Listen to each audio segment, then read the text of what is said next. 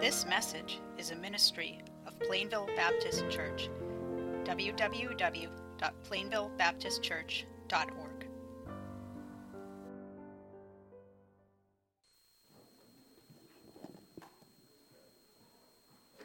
This church is alive. Babies, little ones, children. Sometimes they're annoying, but then you got folks like me, all the time annoying. Let's go to the Lord in prayer. Let's ask God's blessing on Pastor David and upon his message to us at this time. We call out to you, O Lord our God. We ask you, Father, in the name of Jesus, that you would bless Pastor David, that you would fill him full with your Spirit. Father, you would empower the going forth of your word. And that, Father, you would give us spiritual ears to hear and eyes to see, a heart to receive precious spiritual truth that we might desire above all things, and you would bring it to pass, that we should grow in grace and in our knowledge of our Lord and Savior, Jesus Christ. Magnify the name of Christ now during this time and in this place, we pray. In Jesus' name we ask it. Amen.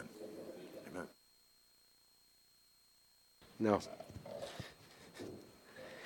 Turn to Genesis chapter 8 as we're in that section this week for our weekly word. I just have a slight favor, personal favor to ask you. It's not a spiritual favor. My doctor, for 22 years, is retiring. I need to find a new doctor. If you say, hey, my doctor is better, the best thing since sliced bread, and you should go see him.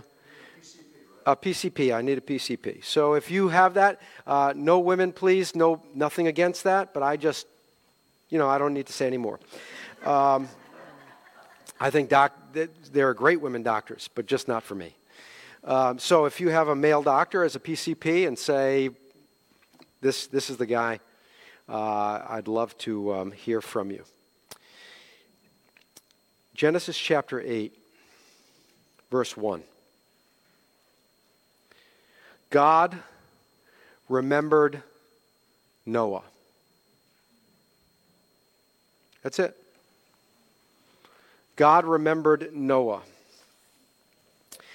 I want you to think about the absolute importance of that statement. And I just want to start quickly with a brief slide because the importance of that statement is seen in the poetry that Moses used in writing this, because it's a pyramid. And we know the story of Noah and the flood. God remembered Noah. We know the story of Noah and the flood. In chapter 6, we see how the world had corrupted itself, and it became so wicked that God was grieved in his heart concerning humanity. And he said, no one will listen. No one is listening. No one is seeking after me. They're all turning to their own way. And I need to destroy the earth. And so he calls Noah, a man who stood before him, who sought after him, and for 120 years preached the gospel that God would save all who enter into the ark, into that one door that would be provided. And God brings the flood upon the earth. Noah is in there. No one listened to Noah. No one heard him, none but his family. God rescued Noah. And in the midst of that flood, in the midst of that storm, in the midst of that chaos that was raging around them, God remembered Noah. And so the very center of that story is Genesis 8:1. God remembered Noah. And I want you to picture it. I want you to visualize it because it's visualized in the story. If you read it and see it this way, it's a pyramid. And I'm sorry that the pyramid's upside down, but it's just because of the number of words in each verse that I had to do it upside down. But recognize the pyramid actually goes up toward this phrase, God remembered Noah. At the end, the very next verses before and after this, the waters prevailed 150 days. The waters receded after 150 days. Next, after that, is that the waters covered the mountains. After that, on the other side of God remembered Noah, the mountains became visible. Before that statement of God remembered Noah, on the earth the rain fell and the waters of the deep burst up for 40 days and 40 nights. When 40 days after the mountains became visible, the land was dry. Before we see the last 7 days before the flood erupted, and then after those 40 days, after God remembered Noah, yet 7 days he waited. He sent a dove out. It came back. He waited yet another 7 days. At the very beginning, at 7 days, the animals come. He waits 7 days. And then at the very end, there was another 7 days, and then the earth was dry. At chapter 7, verse 1, God tells Noah, enter the ark. In chapter 8, verse 16, he tells Noah, go out of the ark. And so in the midst of this, the pinnacle of this pyramid is God remembered Noah. And what God was doing, thank you, Mike, what God was doing by this was to show us that the absolute most important statement in this whole story is God remembered Noah. What if God had forgotten Noah? What was it that caused God to remember Noah? Let me make it a little personal. Do you want God to remember you? What does it mean that God remembers me? Well, in this idea, the idea of that God remembers you, it's really metaphorical. It's not a literal thing. It's a metaphorical term that describes God's interaction with people. It doesn't mean that he forgets things, that somehow his memory is faulty. When God remembers individuals, he demonstrates his personal care in their life. Do you need God's personal care in your life? Then you're going to want to ask God to remember you. When he's remembering, he's acting on your behalf. We see it throughout the Scripture. We see Hannah in 1 Samuel chapter 1. She could not have children. She was unable to have children, and she cried out to the Lord, oh God, please, I'll do anything. And the Scripture says God remembered Hannah, and she conceived and bore a child. Abraham pleaded with God concerning the destruction of Sodom because he knew his nephew Lot lived in Sodom. And he pled with God, and he said, God, please, I know you're the judge of all the earth. Won't you do right? And it said God remembered Noah and had compassion on Lot and took him out of the city. And then we see Noah. Why was it that God remembered Noah? I believe it had to do with the fact that he was calling out to God. God, remember me. We are being tossed back and forth. Lord, it's been 40 days. Lord, it's been 100 days. Lord, it's been 120 days. And the seas are roiling and I don't know how far we're up. I don't know where we are. My GPS went out.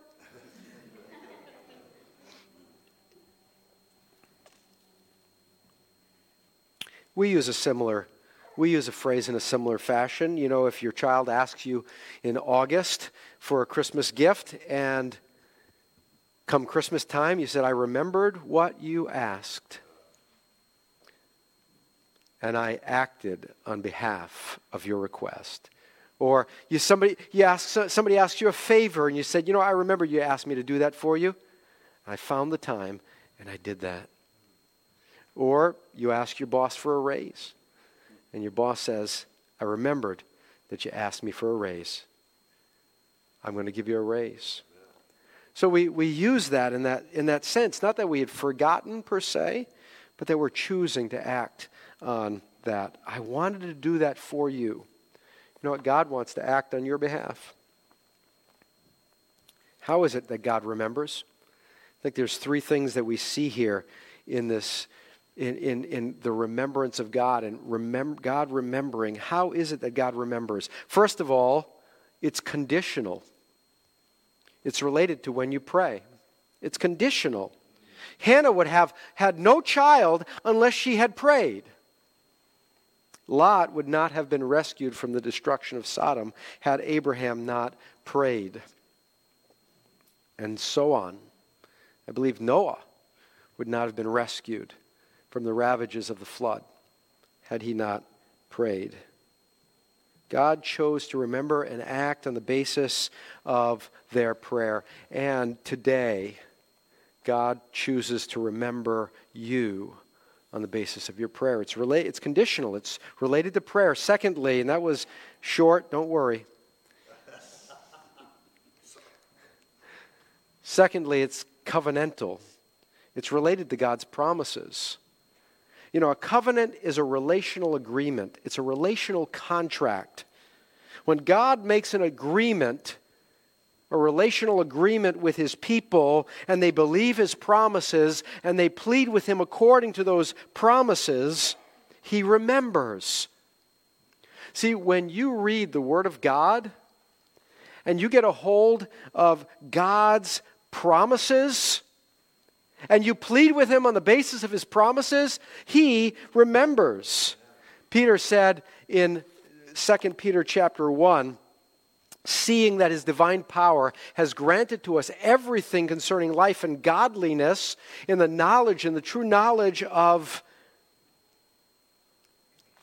him who called us to his own glory and excellence, for by these he has granted us precious and magnificent promises.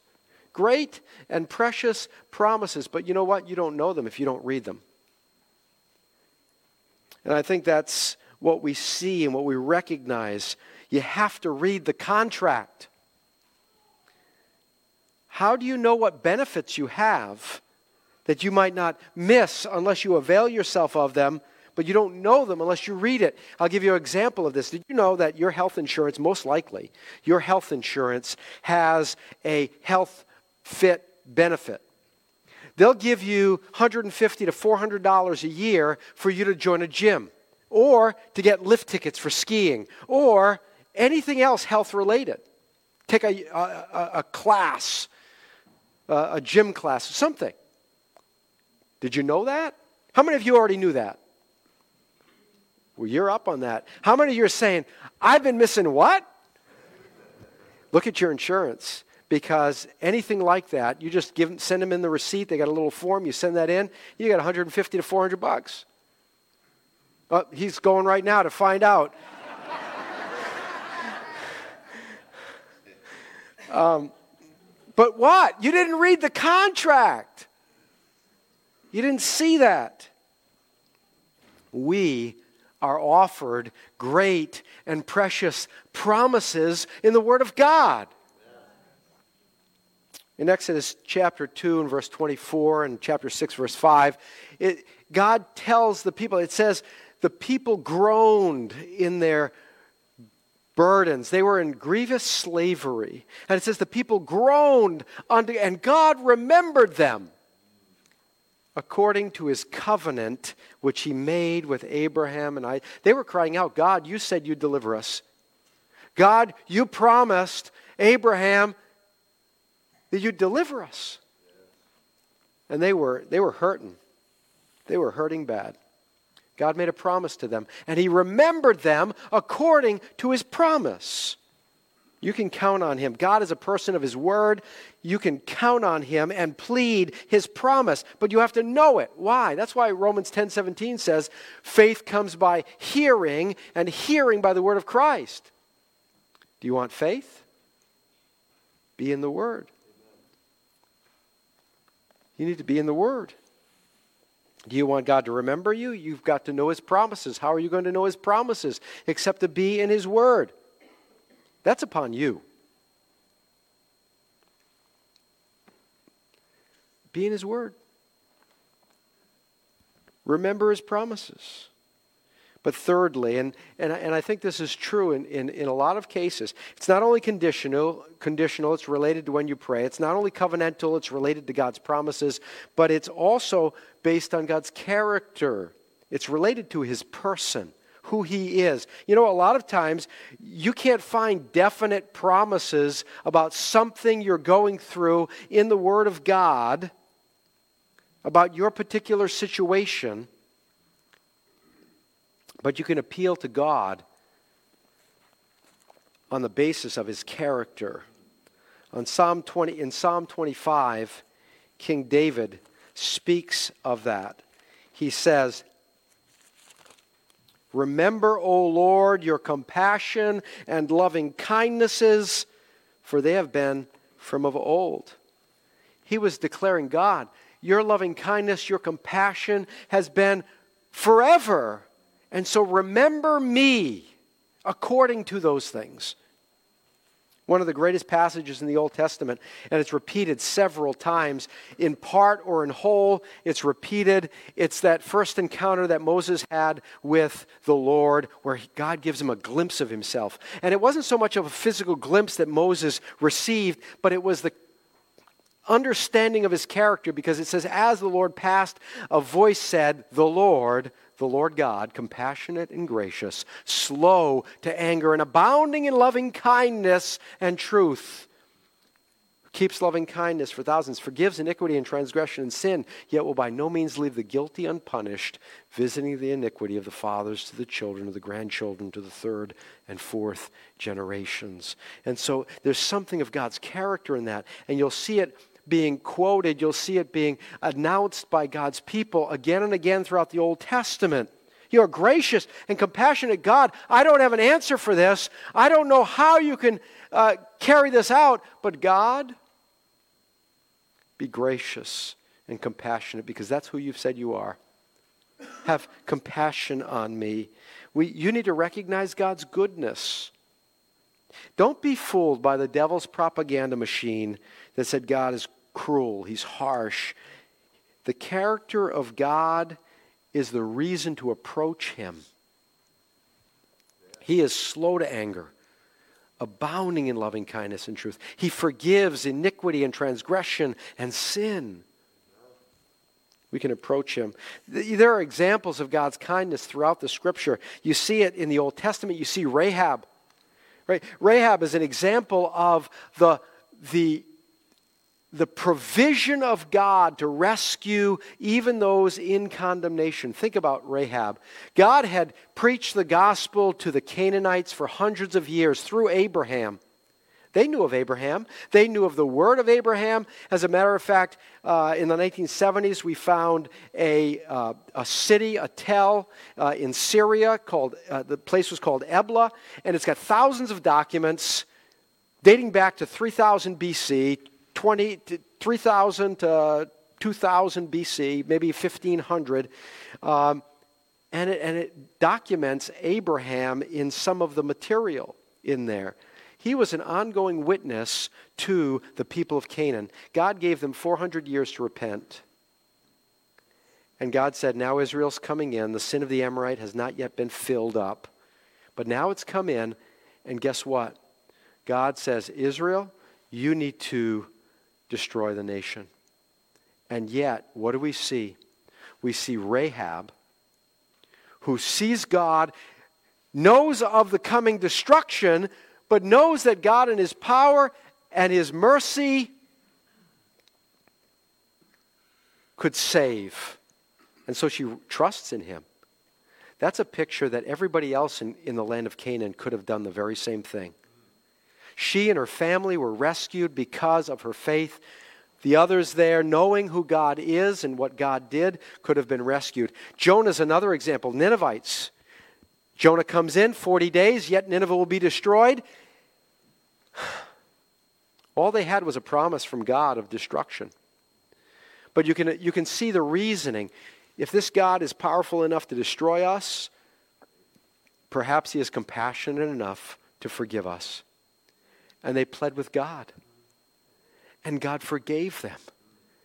And God said, I don't want to see the destruction of this city. He told Jonah. Jonah was waiting for it. Because he knew that what was good for Nineveh was bad for Israel. He was a prophet. He knew what was coming. What was good for Nineveh was bad for Israel. And he said, I want them wiped out. And he put up a little spot there and was waiting for the destruction. Wait, I want to see that fire come down. And God said, don't you even know these people have no understanding of right from wrong? Shouldn't I have had compassion on them? And if Jonah, you don't like that, they had a bunch of cattle and flocks as well. I mean, you want me to save them at least for their... Jonah didn't get it, that God was kind. The Ninevites got it, and they repented. There are other examples through the Old Testament, through the New Testament of everything. God is slow to anger, abounding in loving kindness. He forgives iniquity and transgression and sin. Even when Abraham was pleading with God concerning Sodom, he said, God, you're the judge of all the earth. Won't you do right? You won't destroy the place if there are 50 righteous people there, would you? You wouldn't. And then he begins to bargain with God. Because of his relationship, he could do that. God, what about 10? If I find 10 righteous people there, I won't destroy the place.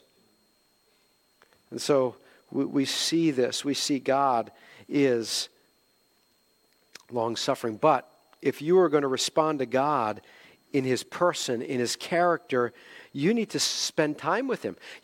Abraham was able to bargain with him because he knew God. He spent time with God. You can't say, I want to know God, but not spend time with him. You can't say, I want to know God, but not take time in his word.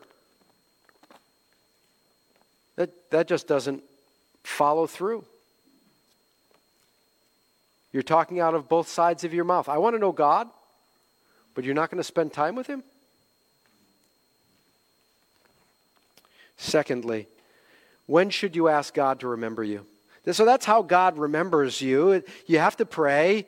It's based on his promises. It's based on his character. We need to plead with him according to his promises, according to his character. But when should you ask God to remember you? When should you? How about when you're in danger or distress? In Numbers chapter 10, God says, listen, when you go to war in your land against the adversary who attacks you, you shall sound an alarm with the trumpets, that you may be remembered before the Lord, and he would rescue you. That was an aspect of prayer, blowing the shofar. Da-da, Lord, hear. It was a prayer to God. It was a calling out. That's what when they heard that shofar, the alarm, it not only was symbolically prayer, it was calling the people to pray, oh God, help us. Lord, hear. Sometimes that's all you have time to pray. When you're in danger or distress, like the Egyptians when they were in that grievous slavery in Exodus 2:24, when you're in despair. Have you ever been in despair? Are you in despair? Call to me. Call upon my promises. Call upon my character. God wants you to call upon him. Remember me. When should you ask God to remember you? How about when you're in discipline? If you're under discipline, God wants you to call upon him to remember you. In Habakkuk writes his whole letter about the coming judgment of Israel. And as he gets to the last chapter, he begins and says, oh God, revive us. Will you revive us in the midst of years? And he says, Lord, in your wrath, remember mercy. Amen. If you're under the discipline of God, that's part of God's mercy. So God, remember me. Before I was afflicted, I went astray, but now I keep your law. In wrath, remember mercy. Maybe when you're dejected or destitute or rejected by others, the psalmist in Psalm 89 said, God Remember me because my family has rejected me. Have you ever been rejected? I remember when I became a Christian, I was rejected by my family.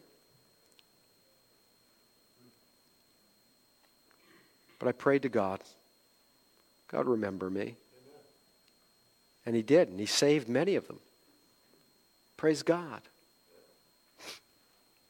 Maybe when it seems God has rejected you.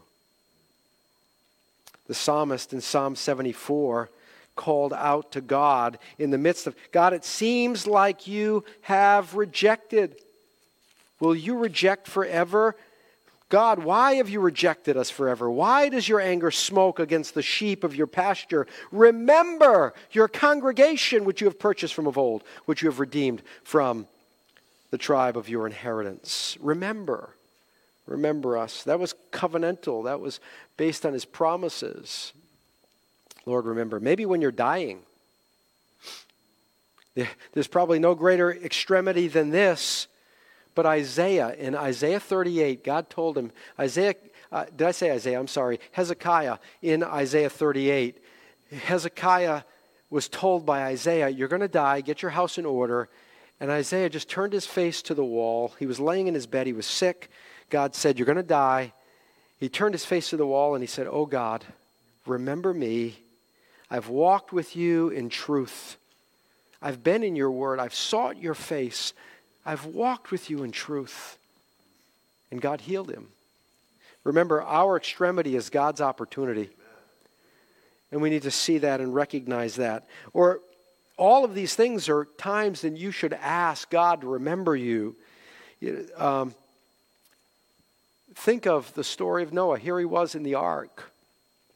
God gave us an illustration of salvation in this ark. He was in the ark. Lord, remember me. Remember me. There was one way into the ark, one way out of the ark, one way into and out from the old world, death to the old world, and then entrance into the new world. We've been buried with Christ. We've been made alive with Him. It's a picture of salvation. And so I say to you here, maybe you're lost. You're without Christ. You're not sure if you were to die, if you'd go to heaven. It's a great time to call unto God and say, God, remember me according to your Son, Jesus, who died on my behalf, who died for my sins so that I might not experience the penalty of sin. And we see an example of that in Luke chapter 23. This man was hanging on the cross next to Jesus, a malefactor, an evildoer he was called. And he turns to Jesus and he said, Lord, remember me when you come into your kingdom. What he recognized was Jesus is God, because in the Old Testament you have everybody calling to Jehovah, remember me, Lord. And here's this man, Lord, remember me when you come into your kingdom. Called upon him. He received him. God desires no one to perish. If you're lost, you ought to say, God, there's room for me there, isn't there? There's room for me at the cross, isn't there? There's room for me from what Jesus did for me. I deserve to go to hell because of my sin, but Jesus took hell for me. And He rose from the dead. And His resurrection is proof that I will rise too if I but trust Him. And so call upon Him. Lord, remember me. Remember me. Save me from my sin. So those are some times when you should call unto God to remember you. And I'd say it this way as well. All the time. You should call God to remember you all the time. Let me say it this way. If you think about it, you should pray about it. If you think about it, a lot of times things just cross our mind and we begin to meditate on those things. And we don't pray about those things. We just think, my wife has cancer. And we begin to let our mind run with that, right? We let our mind run with that. Oh, what's going to happen? What's going on? Do we have the money for that? Is she going to be healed? But we don't pray about it. I'm not saying you don't pray about it, Rock. I know you do. But what happens? These things cross our mind, and then we get bitter about them, or we get depressed, or we get anxious, we get concerned. Listen, if it concerns you, you should pray about it. God, remember me. You know, to change our whole mind, our whole attitude around. If these things that come into our mind, we begin to pray about them. Because otherwise, if we focus on the trouble, the problem just gets bigger in our mind. Direct your heart and your mind upward toward God, and make it a matter about which to seek Him, that He might remember you. Jesus said in Luke 18, when the Son of Man comes, when He returns, will He find faith on the earth? And that whole parable was about people praying. The idea is, when things get so terrible, when things get so chaotic in the world, are people still going to lift their eyes up and pray? When I return, will I find people praying? You know, perhaps when you get before the Lord, you're going to say, God, why didn't you do this? Why didn't you help me? And the Lord will say, did you ask me to remember you about that thing? Call upon Him. Ask Him to remember you. And then lastly, and I think this is so important, God calls you. God commands you. God calls you to remember. Ask Him to remember you. I mean, it's one thing if we kind of stick our nose in a place where it should not be. We just barge in. Oh, you don't want to hear from me, God? Okay, never mind. God's calling you to remind Him about you. Think about this. In Isaiah 62, it's an incredible thing. Let me back up. There's a term in the Old Testament called the recorder. It's not that little instrument that little kids play, okay? The recorder was the individual, the scheduling secretary of the official. The recorder. And so was the recorder of Solomon. And so was the recorder of David. He was the reminder. He was the appointment scheduler. I don't think about my appointments anymore. I put them on my phone and I set them to ring whenever like an hour before if that's good, or if a day before if I need to get ready for something. I just put it on my calendar as a reminder. And that takes the place of that guy that used to walk with the king and say, King, remember, 1 o'clock, you got an appointment with the prince from Syria. King, at 3 o'clock, the Queen of Sheba's coming by. He would do that. He would direct that schedule and remind the king about what's supposed to go on. And so for that, in Isaiah 62, look at what he says. He says, on your walls, O Jerusalem, I have appointed watchmen all day and all night. They will never keep silent. You, here he is now, he's expanding it. Who is it? It's you. You who remind the Lord. There's that word. You who are looking at the Lord's schedule, you who remind the Lord, take no rest for yourselves, give Him no rest, give God no rest until He establishes and makes Jerusalem a praise in all the earth. This is what's making Jerusalem a praise. What's he talking about? The expansion of God's kingdom.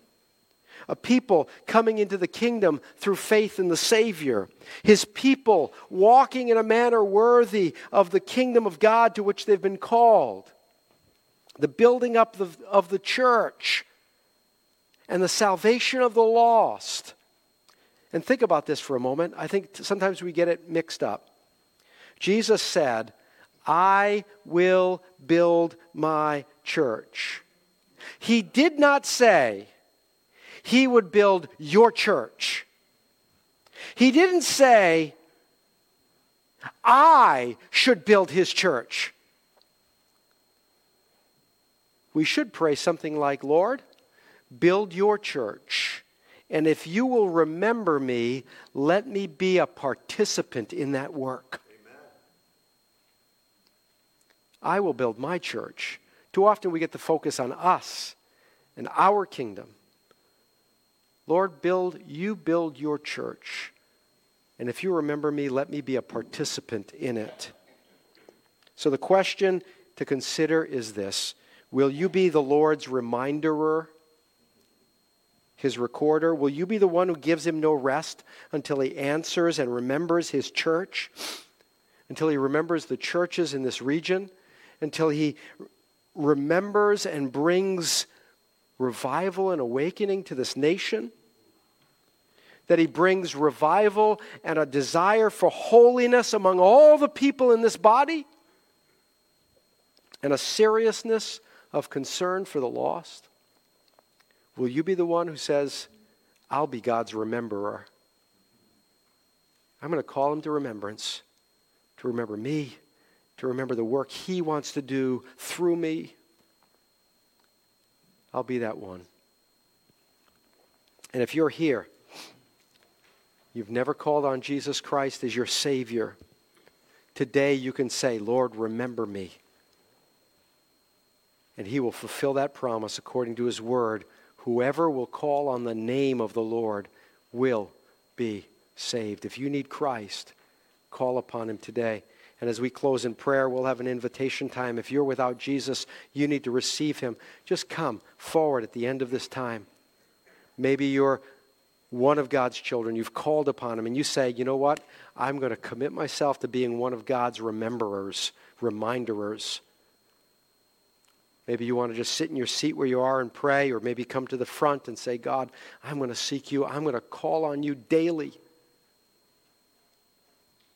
to remind you to remember me and your kingdom's work here. Let's pray. Father, we pray and ask that you would work in our own hearts today. God, if there are some that do not know you as their Savior, that they would call upon you. They would say, Lord, remember me. Save me from my sin. Give me life eternal. And Lord, for your own people here, that they would no longer be complacent. They would not say, well, God won't hear me. But they would recognize your promises. They would understand your character and seek your face and desire to be heard by you. Oh God, I pray, help us, Lord. Remember us today. I pray in Jesus' name. Amen. Please stand. We're going to sing I'd Rather Have Jesus, hymn 517. As we sing I'd Rather Have Jesus, do you need him? Would you come just during this time to receive him as your Savior? You come as we sing I'd rather have Jesus. Rather have Jesus than silver or gold. I'd rather be his than have riches untold. I'd rather have Jesus than houses or lands. I'd rather be led by his nail-pierced hand than to be the king of a vast domain, or be held in sin's dread sway. I'd rather have Jesus than anything this world affords today. Let's sing one more verse. Do you need some time to take with the Lord? To call upon him, to remember you. You come as we sing. If you need to be saved, that opportunity is always available. While today is the day of salvation. You come as we sing on that second verse. Would you rather have Jesus? Then come. I'd rather have Jesus than men's applause. I'd rather be faithful to his dear cause. I'd rather have Jesus than worldwide fame. I'd rather be true to his holy name than to be the king of a vast domain, or be held in sin's dread sway. I'd rather have Jesus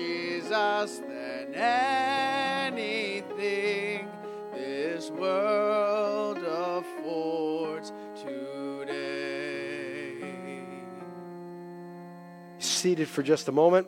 Harold and the other men, the leadership here, would you come forward? We're going to be praying for Harold. Harold's leaving for country A this afternoon, country B in 2 weeks after that, and he'll be back here about the 24th, 25th.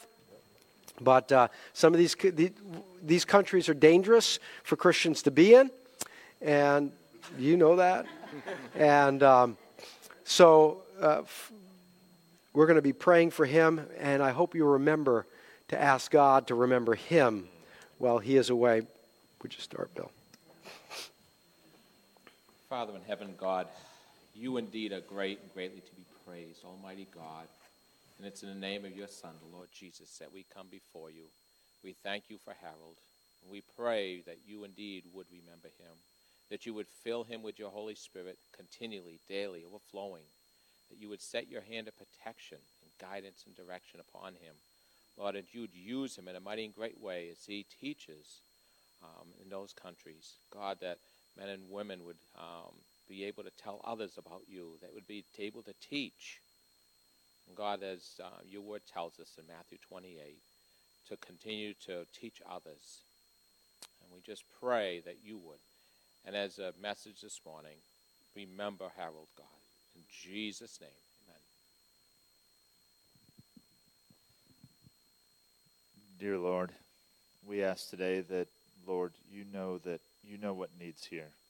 The needs that Harold has, the needs that he has for strength and for grace, to bring your word, the sword of the Spirit, Lord, to these people so that he might teach, so that others can be pastors and lead other people to Jesus Christ, Lord. And I ask you today that you would bless him, be a lamp unto his feet and a light unto his path, Lord, and protect him in a way that only you can. Fill him with your Holy Spirit, and then fill those around him with your Spirit. Prepare their hearts so they can hear, listen, and absorb everything that you would have them to hear, Lord, and bring him back safely to us. And we ask these things in Jesus Christ's holy and blessed name, and for his sake. Amen.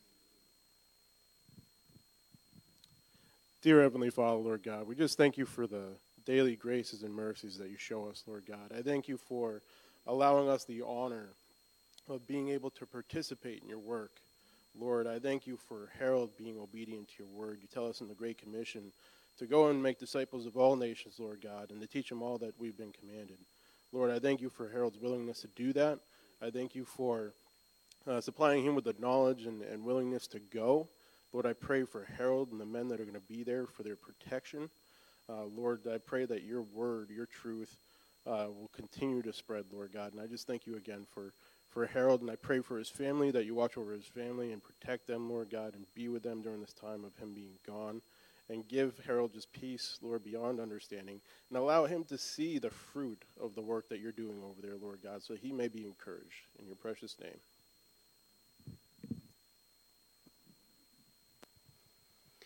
Oh, Lord God, how great you are, how awesome. Lord, you are the one who opens doors that no man can close, and you are the one who closes doors that no man can open. And Father, you have opened a door of effectual service for our brother Harold, and we praise you and thank you for that. And God, we do pray for his safety, Father, and for his health. Lord, we know there may be many adversaries, but God, you are greater than all our fears. And you are the giver of life. You protect, you heal, you comfort, you guide, you strengthen. And so, Father, we look to you for our brother Harold, that you would be his all in all as he goes and steps through into this opportunity that you have given him, that you would be glorified in all that is done and said. In Christ's name we pray. Amen. You're dismissed.